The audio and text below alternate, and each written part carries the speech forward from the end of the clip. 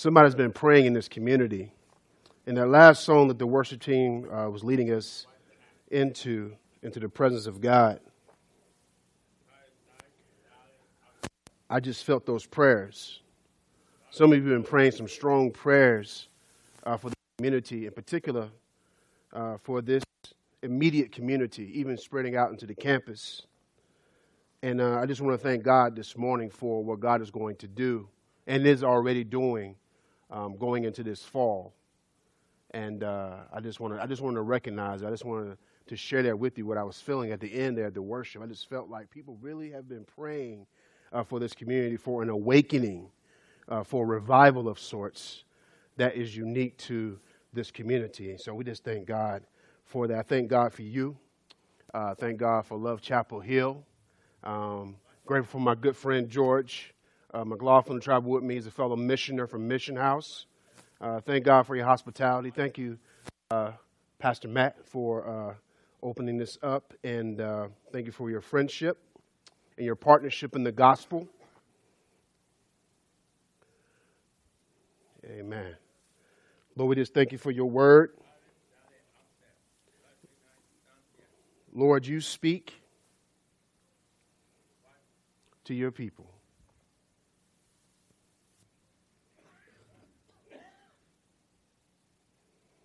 I won't be long with you this morning.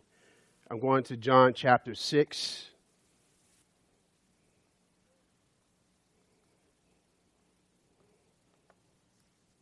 And I'll be reading from verses 60 through 70.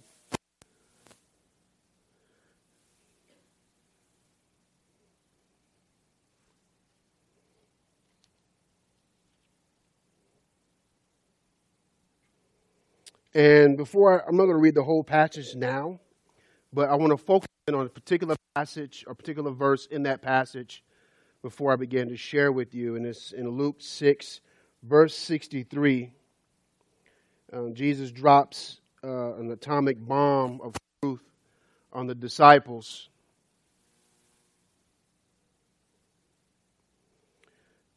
Luke 6:63, Jesus says, "The Spirit gives life. The flesh counts for nothing. The words I have spoken to you, they are full of the Spirit and life." Amen. So let me forewarn you in advance. I am a Pentecostal by spiritual birthright. So I know that there's a timer in front of me. So I want to blame Jesus in advance before I share the word with you. So I might get a little happy. Today may be a slow build, but just bear with me. We have a lot of ground to cover in such a short time. I want to start by saying this to you, and this may be an odd way to begin a sermon, but I want to tell you something about me personally. I am God-haunted.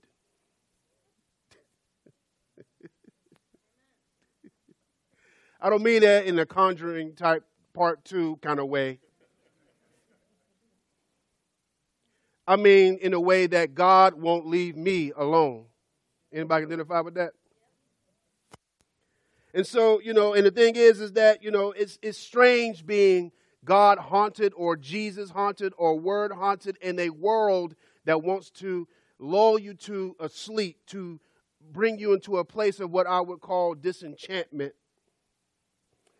See, some of you don't know me, a few of you do, but some of my own personal history is that I was not born in a church-going household. I was not born in a religious and raised in a religious home. As a matter of fact, I was an atheist from the time I was a preteen into my early 20s.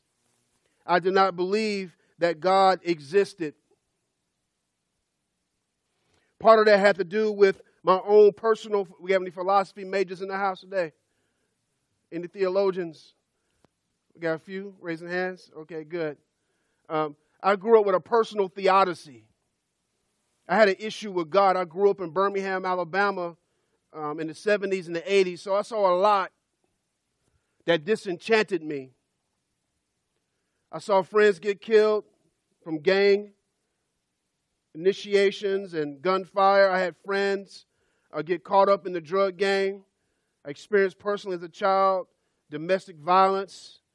I saw racism. I remember growing up in the 70s and 80s in Birmingham, seeing the Klan march through my own community, bearing crosses, holding Bibles. And I remember going to church as a kid, and when my grandmother would drag me off to church, because my parents were not going to set foot in the church. When my grandmother would take me to church, I always thought it was the strangest thing to see black people in this traditional Baptist setting worshiping white Jesus. It didn't make sense to me. And for a long time, I think I mentioned this before, that I thought Jesus was British.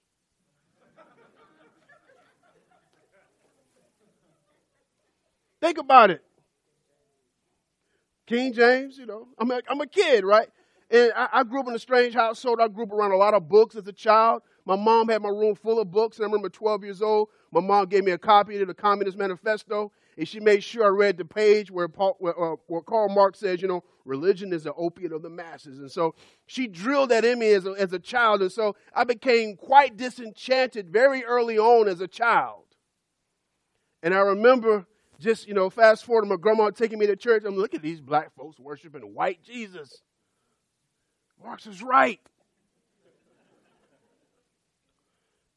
And I was taught the history really, very, very early about slavery and oppression, about Jim Crow. And so I was taught all these things at a very early age. And so as a child, taking that all in at an early age and not really being exposed to the deeper love of Jesus, radical liberationist Jesus that I will encounter later in my own life, I was trapped to see this kind of oppressive British Jesus who hung out with people that were British. On a picture in the black church behind the baptistry, there was a picture of these white folks on the table eating the Last Supper with Jesus.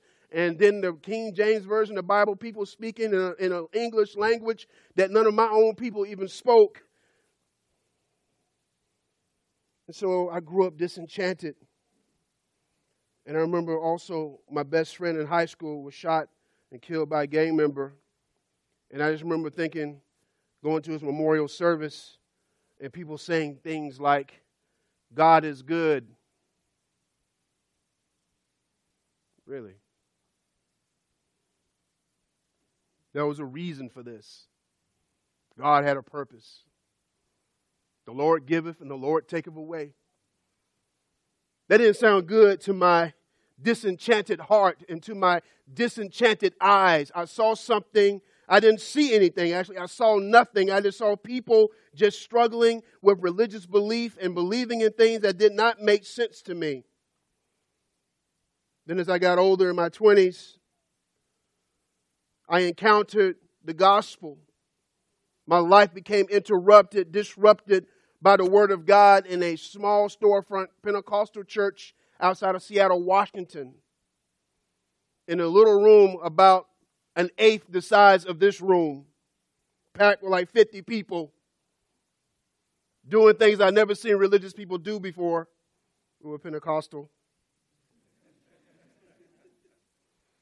But what I remember, though, is that my life was disrupted by the Word of God, by this life and words of Jesus. For the first time in my life, my eyes, my soul were directed to the words of Jesus in the Gospels, the red.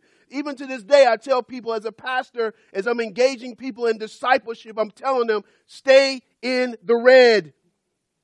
If you go anywhere in the Scriptures, stay in the red, at least in the red. And so I remember my life being disrupted by this Jesus, deeply impacted by the life that he led and the words that he taught and the things that he had. And I remember just in that moment, I'll never forget it. And so in Pentecostal, we're good about giving dates of when we experienced Jesus. January 2nd, 1994. I remember going in to that service. The day before that service, a friend of mine had just came to Christ, and they would have their Bible open. I remember looking at this Bible, and I was like, man, these are words, these are letters written by dead people that have no meaning, they have no purpose. They're no different than fairy tales and myths. I never forget going into this church service, And the Holy Spirit took a hold of me. And no longer were they dead people. They became living words by a living God.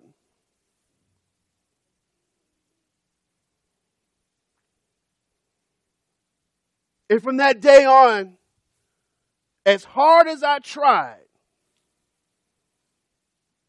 this God still haunts me. Now, see, here's the thing, y'all. See, we live in a culture of disenchantment where you can have an experience of Jesus, right? And this is part of my own story, right? You can have these Jesus experiences. You can be very profoundly impacted by the presence of Christ through the Word of God, but you can still struggle with who Jesus is, who God is here. And I forget, when I did become a Christian, I remember thinking to myself, one, oh my, this is real. Raise your hands if you've ever seen Scooby-Doo. Y'all probably seen the new one. I grew up in the 70s, 80s, you know. And Scooby-Doo's you changed a little bit. So everybody know the basic narrative, right? Everybody know the plot, right? But we live in a culture that Scooby-Dooifies us. How so? Remember Scooby-Doo. How's it always set up, right? There's always this small town where they're being haunted by ghosts or a monster or something. Right? Y'all know what I'm talking about, right? And the townspeople get scared and they evacuate. And then next thing you know, Scooby and his pals, they roll up in the mystery machine. Y'all remember this? That green, ugly machine. I think it's a VW van, right? My friend Joey loves VW shirt on right there. And so they come in and they use all their Sherlock Holmesian investigative powers and they look at all the clues. And so normally what happens at the end of the story, every time without fail, what happens at the end of the story would start off as the people being scared of it or being taken aback by a very, what they perceive to be a spiritual presence, a haunting, or something that's very supernatural. It ends up being what at the very end of the cartoon. It's usually a human being disguised, pulling strings, costumes. It's not real. And so, I thought about this the other day. I was like, wow, think about that now. These are kids watch this. And so, and while I still love Scooby-Doo, the Scooby Snacks, and the way Scooby would talk, I just loved that when I was a kid. I still kind of love it now. I wish I could, impersonate that. I won't try to do that this morning. But the thing was that as children, we're taught that, in a very subtle and indirect way, saying that there really are no monsters. There really is no sacredness to the world. It's just human beings being deceptive. And so it's just one of the ways in which our culture sings lullabies and disenchantment. You can still love Scooby-Doo. I'm not trying to take Scooby-Doo away from you. But I'm just showing you that the many myriad ways that we are lulled to sleep into disenchantment in our culture.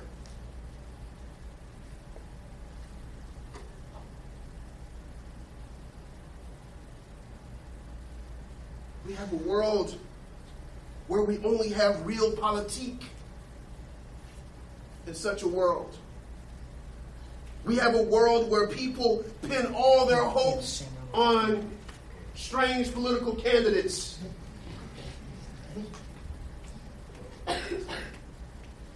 We have a world that's disenchanted and skeptical of the move of God in our neighborhoods and communities. And so we rely solely on the powerful or those who have misshaped hearts and souls, or even we just rely on our own strength. And we end up with people full of anxiety and depression and stress because they realize that there is more to this world than what's being offered.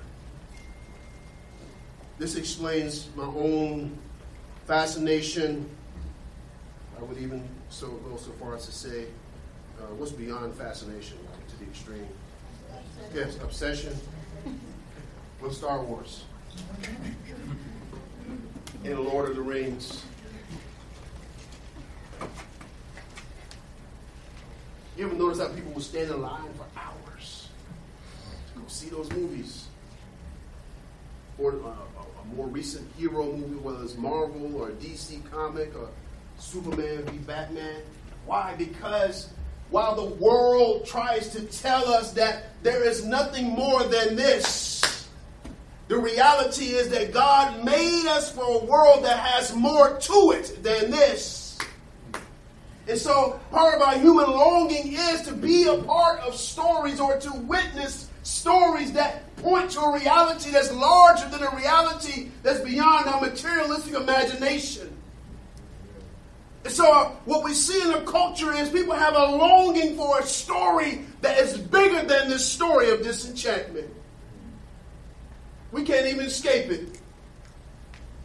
Though we're disenchanted, we want to be so badly enchanted. We want to really believe that this stuff is real, that God is in the world, that Spirit is moving, that Jesus is Lord, that there is a spiritual reality, that there are demons, that there are angels in the world.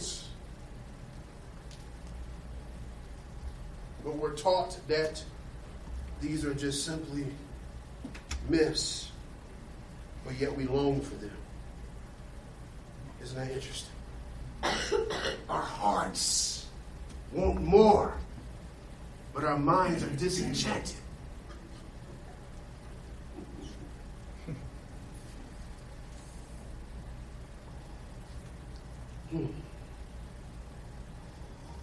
Let's go to our passage.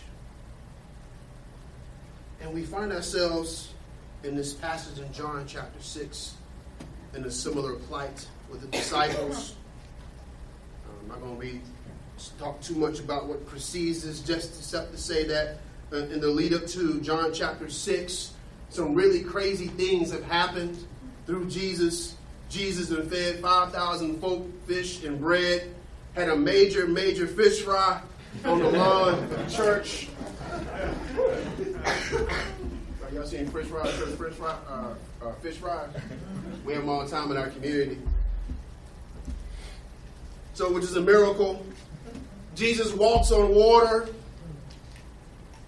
Right? And so you can imagine the disciples like, man, this dude is bad. He is the man. They are enchanted at this point. This is real. This is something really special about this guy. And they're soaking it all in.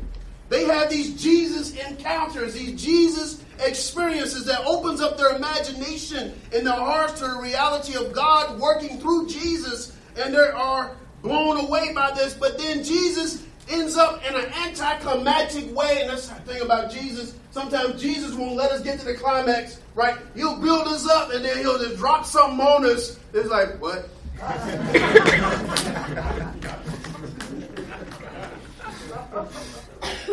So you can imagine Jesus like, yeah, man, I fed the 5,000. Y'all seen this, right? Y'all see me walk on water. You see me do miracles. And yes, my teaching can be quite profound. And they're like, yeah, Jesus, yeah, we'll follow you everywhere. Jesus, we love you, man. We believe you. Yeah, and I also want y'all to eat me and drink me.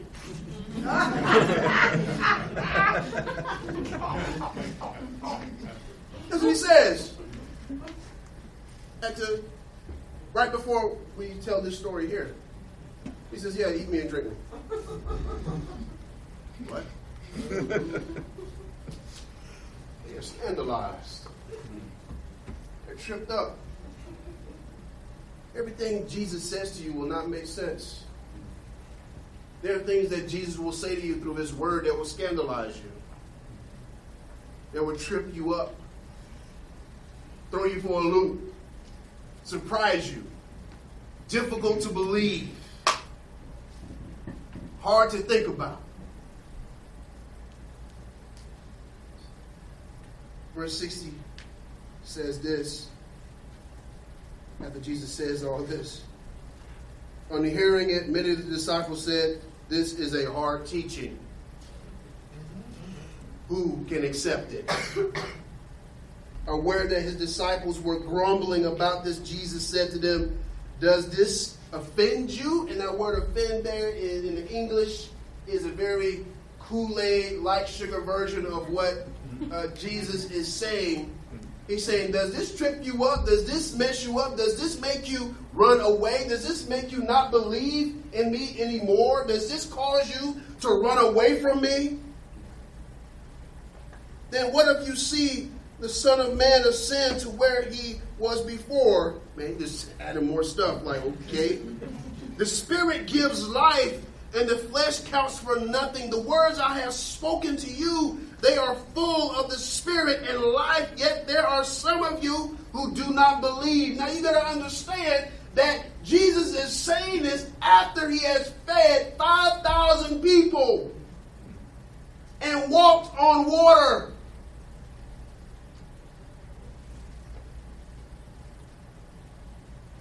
I don't know about you, but there's moments and seasons in my own life like, man, I wish I was there because I really would have believed.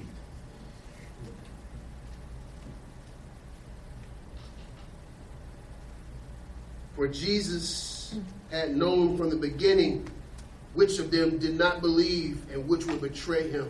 And he went on to say, this is why I told you that no one can come to me unless the Father has enabled them. And this is a hard word,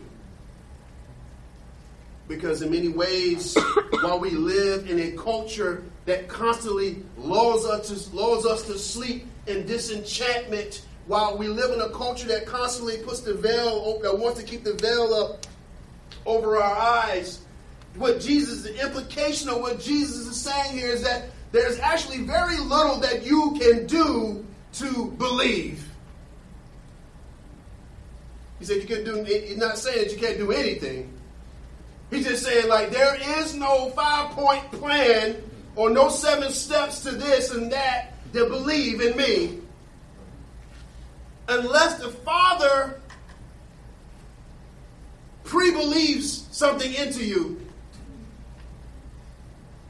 Unless you've been touched in some way by God, by heaven, by the power of the Holy Spirit, you do not have the capacity to look beyond disenchantment, to look beyond the veil of disbelief, or to open one's heart to the reality of Christ.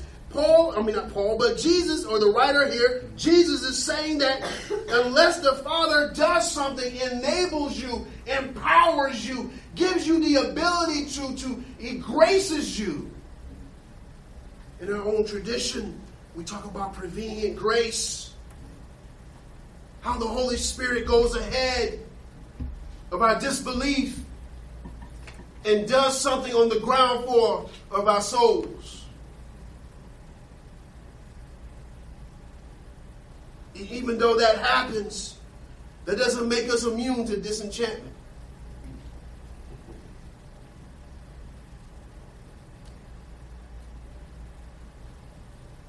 So we all go through these seasons, like the disciples in this passage, when we are scandalized by the words of Jesus. There will be moments of disenchantment, but something happens when we truly and deeply begin to pay attention and to drink deeply and to taste and enjoy the words of Jesus. Jesus says that his words are full of the Spirit and of life. And this is heavy, man. Y'all know from Scripture that the Bible says that the pre-incarnate Word, Jesus, the Word that made flesh, the Bible says in different places that God used the Word. As a matter of fact, in John 1, in the beginning was the Word was with God, and the Word was God. And all things came into being through this Word. In Colossians, Paul talks about all things being held together by the Word of God. So the thing is, here's Jesus, and it's interesting that we're in the Gospel of John. In the beginning of John, John lets you know who this Jesus is, this seemingly just human Jesus is. He is the Word of God made flesh, the one who was present at the moment of creation when God called nothingness into somethingness, chaos into harmony and order. So when Jesus says, the words that I speak, I've spoken them before. At the moment of creation, when I spoke to nothingness, to the abyss, to chaos and confusion, I spoke into nothingness, and nothingness became somethingness. And this is the power of Jesus' words. I can just see God on the throne like, man, my word is so powerful that even non-existence obeys my word.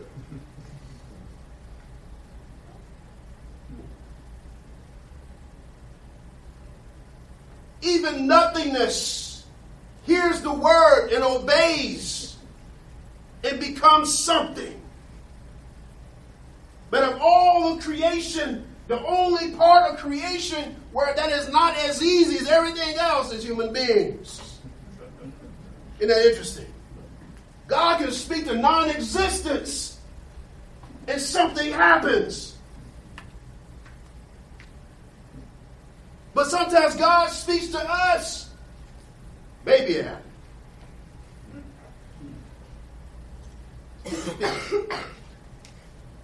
Maybe it happened. It may not happen now. Maybe it'll happen later.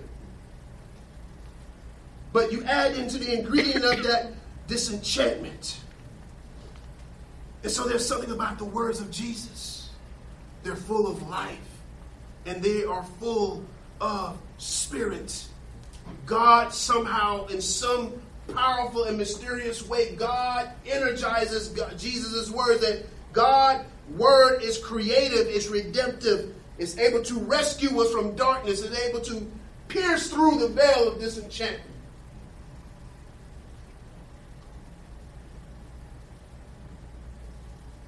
So Jesus says, if I was to give the African American English translation, some of y'all call it Ebonics.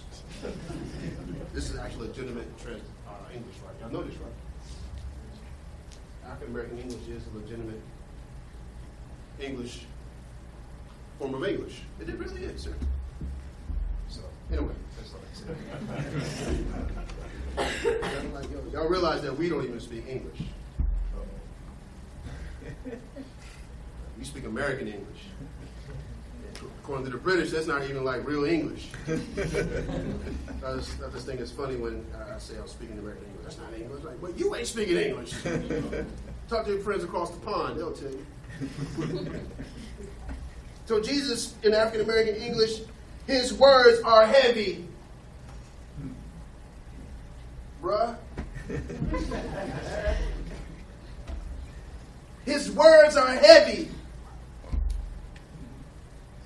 And they're piercing. And they're creative. And they're redeeming.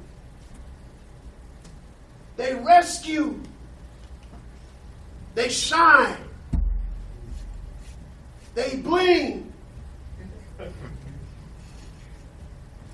His words are heavy because they are backed. They are rooted in the very being of who God is. Primarily through his love. God's words are rooted in his love. And so when God speaks, and if we're paying attention, if we begin to do our own part in being open to God, to be able to look past our own disenchantment, there's something that powerful happens when we open ourselves to the words of Jesus. I can hear the Spirit say, I can hear Jesus say, I got words for you, man.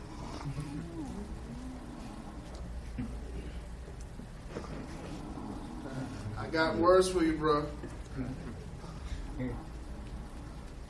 I got word for you, sister. Oh, I got some words for you. But I need you to see. I need you to work with me.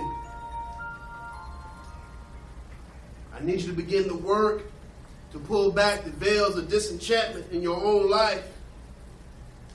Because I got some things that I want to share with you. Because it is the words of Jesus that penetrate and open up us to perceive the love of the Father. It is, if you remember the words of Jesus, that we read in the Gospels, knowing that Jesus got words for us, that it is these very words that are life. They infuse life. They inject life into our very souls. And when we open ourselves up, and how do we do that? And I know people are going to say, well, okay, Pastor, how do we do that? And, so you're going to tell me the same old stuff like, okay, read my Bible, pray,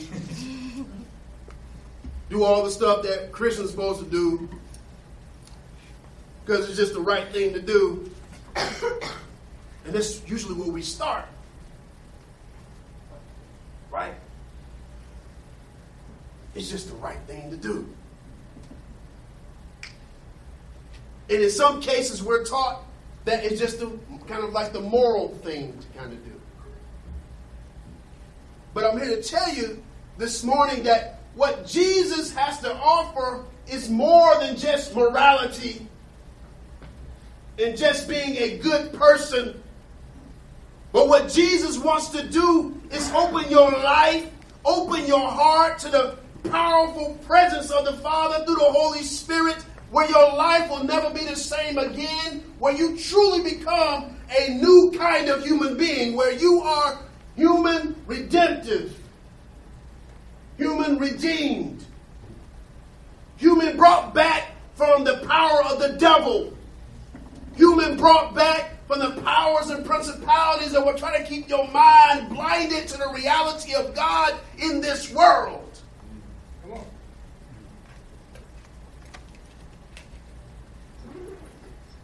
And it starts with, what do you do? Yes, you read your Bible. Yes, I'm going to tell you that. Read your Bible. But just don't read your Bible to be a good person. Read your Bible so that your heart can be open and you can give your life in full abandon to the move of God that's happening in your life and in this community, on this street, in these neighborhoods. Read your Bible so that God can interrupt your life, disrupt the course and direction of your current existence. Read your Bible so that the Holy Spirit literally can take a hold of you. Because I'm telling you right now, what the world needs is more than just policy change. What the world needs is powerful people being checked. But what the world needs now are children of God who give their lives to full abandon to the love of God. Amen. Amen. This is what we need. This is what the world needs right now. They need people caught on fire with the love of God, who have wrestled with the hard sayings of Jesus. See, people who are abandoned are people who have been at some point scandalized by the words of Jesus. Because that revelation was hard fought.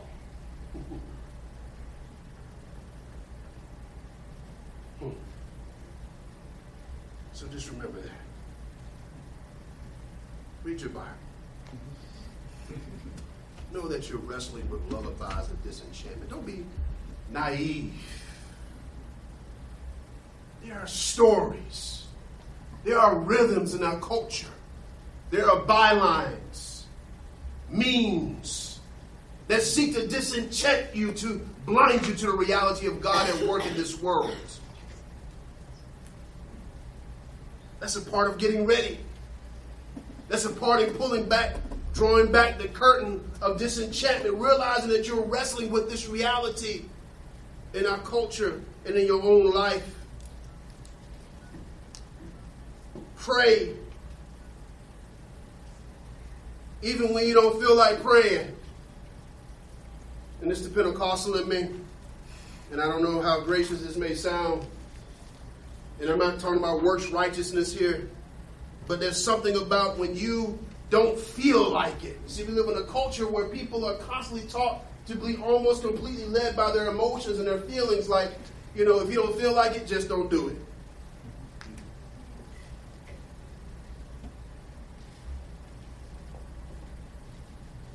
Not saying that we don't express our emotions, we don't share and articulate how we feel about something. But oftentimes we don't press through. Read your word. Pray through.